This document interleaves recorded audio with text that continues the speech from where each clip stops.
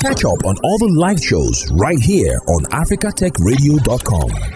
If you grew up in Nigeria, I'm sure that you will know that we have used these words interchangeably. We have used the flu, fever, and malaria.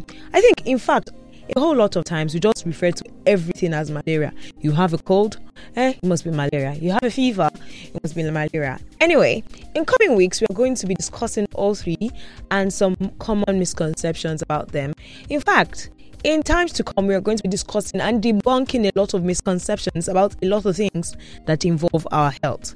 Anyway, you're welcome to Cruise Control with me, Daniel, on Africa Tech Radio. Today, we're discussing the flu, and the first thing that we're going to ask is, what is the flu? What is a flu? What is the flu? The flu is also called influenza and is an infection of the nose, the throat, and the lungs, which are parts of the respiratory system. In other words, the flu is an infection of the respiratory system, and the flu is caused by a virus. So now there is this flu for the respiratory system, and there's also a stomach flu. In fact, there's some other types of flu, but today we're discussing the flu of the respiratory system. You know what is funny? I feel like the reason why a lot of people do not take the flu seriously is because most times we get better on our own. But sometimes influenza can be very deadly, and especially because of the complications. Now, there are some group of people that are at risk of having flu complications. You know how when COVID-19 came and it was at the hardest, they were like, there's some people that were more susceptible, that's more vulnerable to have COVID-19 than the other. So it's the same thing as the flu. There's some people that are more likely to have the flu than the other. An example of these people are young children, especially those around the age of 12 months and younger. So from babies to about 12 months are very vulnerable to this. People who plan to be pregnant, who are pregnant, or have just given birth, especially during the flu season. Adults older than the age of 65. People who work or live in facilities with many residences. This could be nursing homes, military barracks, even estates, especially all those estates that can have like so much houses and they're clogged. People that work in hospitals and so on. Some other group of people that are at high risk of complications for flu include people with weakened immune system, people that have the BMI, that's body mass index, of about 40 or higher. If you don't know what the BMI is, it's simply your weight and your height. There's a word. So also people that have nervous system disorders or conditions that changes how the brain processes information, people with certain medical conditions such as chronic illnesses, asthma, heart diseases, kidney diseases, liver diseases, and diabetes, people who have had stroke, people who are younger than 20 years of age and are receiving long-term aspirin therapy. There's a whole lot of people that are susceptible to having the flu. Not just the flu, because we all have the flu, but people that are at high risk of having flu with deadly complications. You know, some of the ways that you can prevent it is, I think not prevent per se, but one of the ways that it can be managed is through annual vaccination. So annual vaccination is the primary and most effective way to prevent influenza and influenza-associated complications, especially for people in the high-risk group. And although it's not like 100% effective, it lowers the chances of having severe complications from the flu. And this is especially for people that are at high risk of flu complications.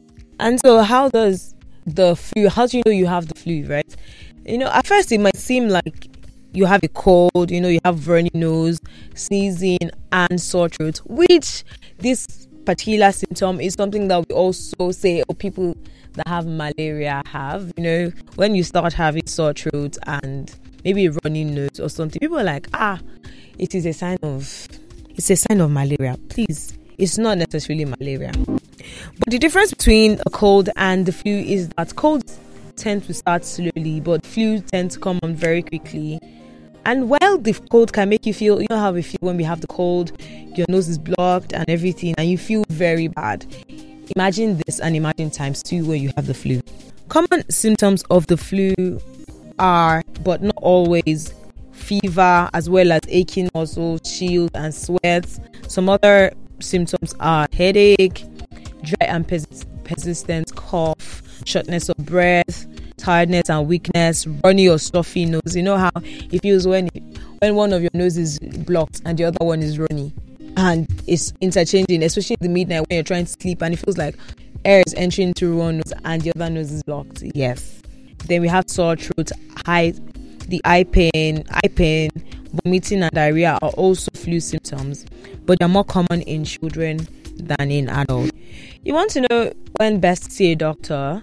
The best time to see a doctor is, so basically when you have the flu, you can treat yourself at home. It doesn't necessarily need healthcare. You know how we just treat ourselves. Lots of drugs say if you don't get better after 3 days, go to your doctor. So if you have this flu, you can usually treat yourself at home, over-the-counter drugs like maybe cough medicine, cold medicine. You know how we always jump and use maybe Procold or some other drugs. Yes, this can usually work.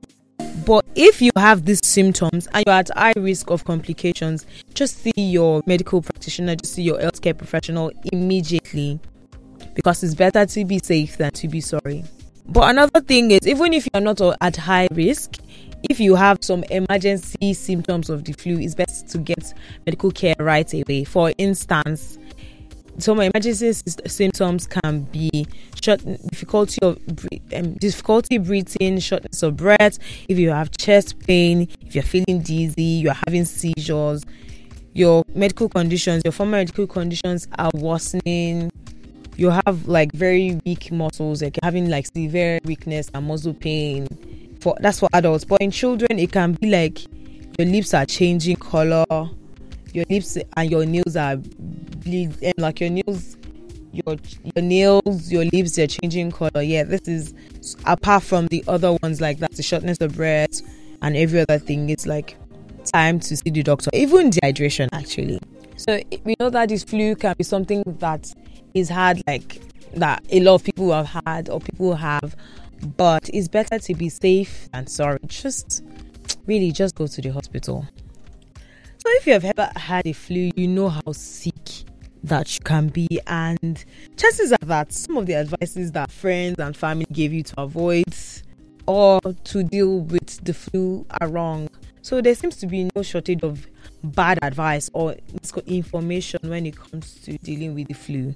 So today we are going to be talking about some misconceptions, some myths, in fact, like some things that you have heard about flu that are wrong, because we hear a lot, old wives' tales, and everybody just seems to have idea about something and they're not necessarily true. So today we're going to be discussing that and debunking them. So here are 10 common misconceptions that you have heard about the flu. Number 1, you can catch the flu from the vaccine. How now? You know how we know, like, a lot of causes gotten from the flu can be gotten from a virus, and we know how some parts of the virus is taken to create a vaccine or to create the antidote. People feel like you can get virus from the vaccine. This is not true, because the flu shot is made from an inactivated virus that cannot transmit infection. So people get sick after receiving a flu vaccination. We're going to get sick anyway. It takes a week or two to get protection from the vaccine, but people just assume that because they got sick after getting the vaccine, the flu shot caused the illness. No, you were just going to be sick anyway. I mentioned earlier that there's an annual vaccination for the flu. Yes, so annual vaccination. Number 2 says that healthy people do not need to be vaccinated. The vaccination is not a cure. The vaccination is a prevention. So how do you know you're 100% healthy for something that you've not had yet? So what is important for people who have chronic illnesses to get the flu shots? Anyone, even people that are healthy or supposedly healthy, can benefit from being vaccinated. In fact, it is recommended that we get yearly vaccination against influenza for everyone older than 6 months of age, including pregnant women. Another one says that, number 3 says that getting the flu vaccination is all that you need to protect yourself from the flu. This is a lie. There are a number of steps that you can take to protect yourself. It's like saying that getting a malaria vaccine, which we do not have commonly, but getting a malaria vaccine would save you from malaria. It's not yellow fever. When we get yellow fever vaccines, it's supposed to save us from getting yellow fever, but it doesn't work the same because yellow fever vaccine is once and for life, right? But the flu vaccine is every year, so you can imagine that it doesn't really save you. So there are a lot of things that you can do during the flu season to protect yourself besides vaccination. This includes avoiding people who have the flu because the flu is highly contagious. Wash your hands frequently. Consider taking antiviral medications if you are exposed to or you have been exposed to the flu before being vaccinated. I think this is one of the worst myths of all, is that the flu is just a bad cold. Even though influenza may have bad cold symptoms like sore throat, runny nose, sneezing, cough, and so on, a lot of people get hospitalized from the flu. In fact, a lot of people have died from having the flu. Yes, it may seem like too basic for it to kill people, but headaches kill people. So imagine the flu. I think there was one year, I don't have my facts right, but there was one year, I think 1800s or something, that the flu came and killed a whole lot of people. Like it almost wiped away the whole country or something. I'm going to get my facts right and I'm going to tell you about it. It's not too late to get a vaccine shot. Even if it doesn't prevent you from getting the flu, it decreases the chance of severe symptoms. Another myth is that you cannot spread the flu if you are feeling well. Actually, 20 to 30% of people carrying influenza virus have no symptoms. So it means that you can be a carrier without being aware. So it's best that you get vaccinated for the flu and you're very, you wash your hands, you're very careful with how you shake people, how you do such a thing. Like a lot of things. Just be very careful, actually. Very, very careful. And take drugs. Another myth is that you cannot get the flu if you don't need to get a flu shot every year. The influenza virus changes, it mutates each year. So it's like I keep saying COVID-19 because you know how we have had like different variants of COVID-19. Yeah, the flu too, it works like that. So the influenza virus changes, it mutates every year. So getting vaccinated each year is important to make sure that you have immunity against the strains most likely to cause an outbreak. So this myth says that you can catch a flu from going out in the cold weather without covering, with wet hair, or sitting near like the cold. No, that's a lie. The only way to catch a flu is by being exposed to the influenza virus.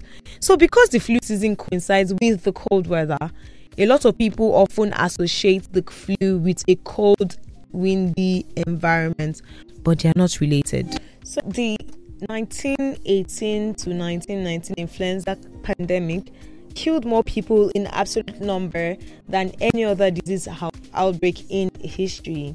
The estimated death toll was about 21 million, a figure that persists in the media till today, but it still understates the real number. It says, in fact, that it was hardly the first influenza pandemic, nor was it the only lethal one, but this one started very mild and then it became a spring wave, and it was so mild that physicians wondered if the disease was actually the influenza. See, it's just further proves my point about how you can be healthy and be a carrier. You might seem healthy and be a carrier, and that also you need. The influenza is not a joke. It can be deadly. Yes. Another myth is that if you feed a cold, you have a fever. So it says that if you have a flu or a cold and a fever, you need more fluids. I mean, there's really little reason to increase or decrease how much you eat. I mean, you will not have appetite, but you don't have to starve yourself by drinking just fluids. Eat. In fact, a poor nutrition will not help you get any better. And this one is so funny. It says that a lie is that chicken soup will speed your recovery from the flu. Hot liquid can soothe a sore throat and provide the much needed fluids. But chicken soup has no other specific qualities, whether it's a meat stew or a meat soup or a fish soup or a duck soup or any type of soup. It doesn't change the fact that you still have the flu. Another one says that if you have a high fever with the flu that lasts more than 1 or 2 days, antibiotics might be necessary. Antibiotics work well against bacteria, but they are not effective against a viral infection like the flu. But then again, some people develop a bacterial infection as complication of the flu. So it may be a good idea to get checked out if your symptoms drag or worsen. You see how I said get checked out and not use, I didn't say use antibiotics. Because I think I'm still going to have a conversation about antibiotics, misconceptions about antibiotics, and the fact I think I'm also going to do that because the antibiotics like aspirin and paracetamol are one of the most abused drugs in history. They are so, okay, maybe not history, but in Nigeria. We use it. You have a rash, use antibiotics. You have a cough, use antibiotics. You have a this, use antibiotics. You have a that, use antibiotics. We need to have this discussion. Please stop using antibiotics like that. Some people even advise using antibiotics as morning after pills. I mean, really. You're just forming a resistance against the antibiotics when your body really needs them. But that is a conversation for another day. So anyway, the flu is a good example of how medical myths can get in the way of good medical care. When it's flu season, take the necessary steps to stay healthy. And this includes separating facts from myths. Until I come your way the next time, keep listening to Africa Tech Radio. It's still Cruise Control with me, Daniel. Don't forget to follow us on all our social media platforms at Africa Tech Radio and to check us out on all streaming platforms. We are Africa Tech Radio. Of course, we have all the information that you need about everyday tech and all forms of technology. We are Africa Tech Radio. Of course, the conversation never stops. Thanks for listening, and don't forget to catch up on all the live shows right here on africatechradio.com.